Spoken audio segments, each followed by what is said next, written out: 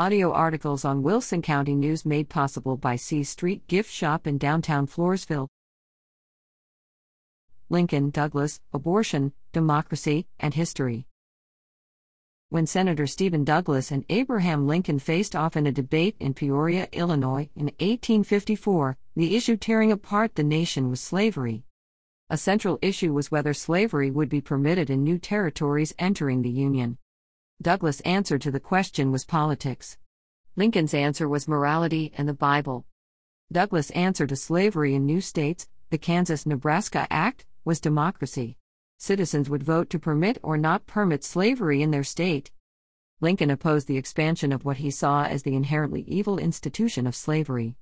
In his Peoria speech, Lincoln stated, "Judge Douglas interrupted me to say that the principle of the Nebraska Bill was very old, that it originated when God made man and placed good and evil before him, allowing him to choose for himself, being responsible for the choice he should make."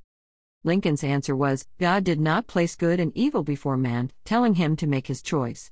On the contrary, he did tell him there was one tree, of the fruit of which he should not eat, on pain of certain death.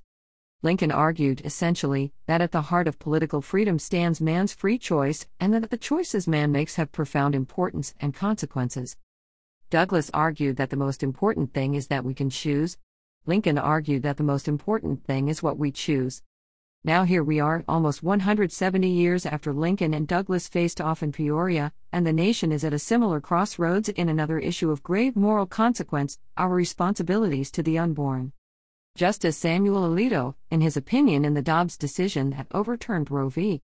Wade, argued from a legal, constitutional perspective. His conclusion, contrary to the court's conclusion in Roe v. Wade, was the U.S. Constitution does not contain a right for a woman to abort her child.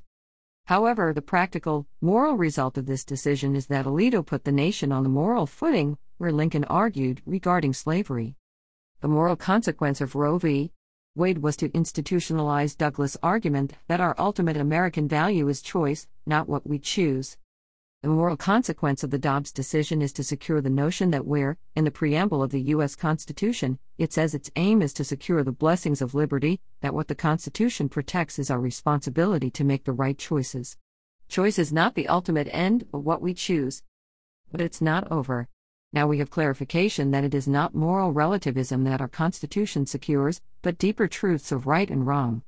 Now that we know what the Constitution does not do, we will find out what our 50 states will choose to do, meaning where the consciences are of the individual citizens in those states who will determine these outcomes. We are in a place eerily similar to what Douglas wanted regarding slavery. Now states will choose yes or no on abortion. In other words, will states decide that the ultimate value is the ability to choose, or is the ultimate value what choices are made? Is our ultimate value that a woman has the option to destroy her unborn child, or is our ultimate value sanctity of life? These are the questions before us, and that will define who we are as a nation and as a people.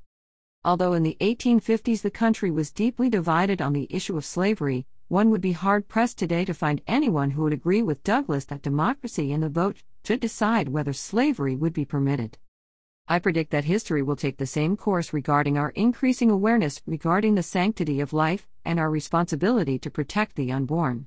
But clearly, we are in for the long haul,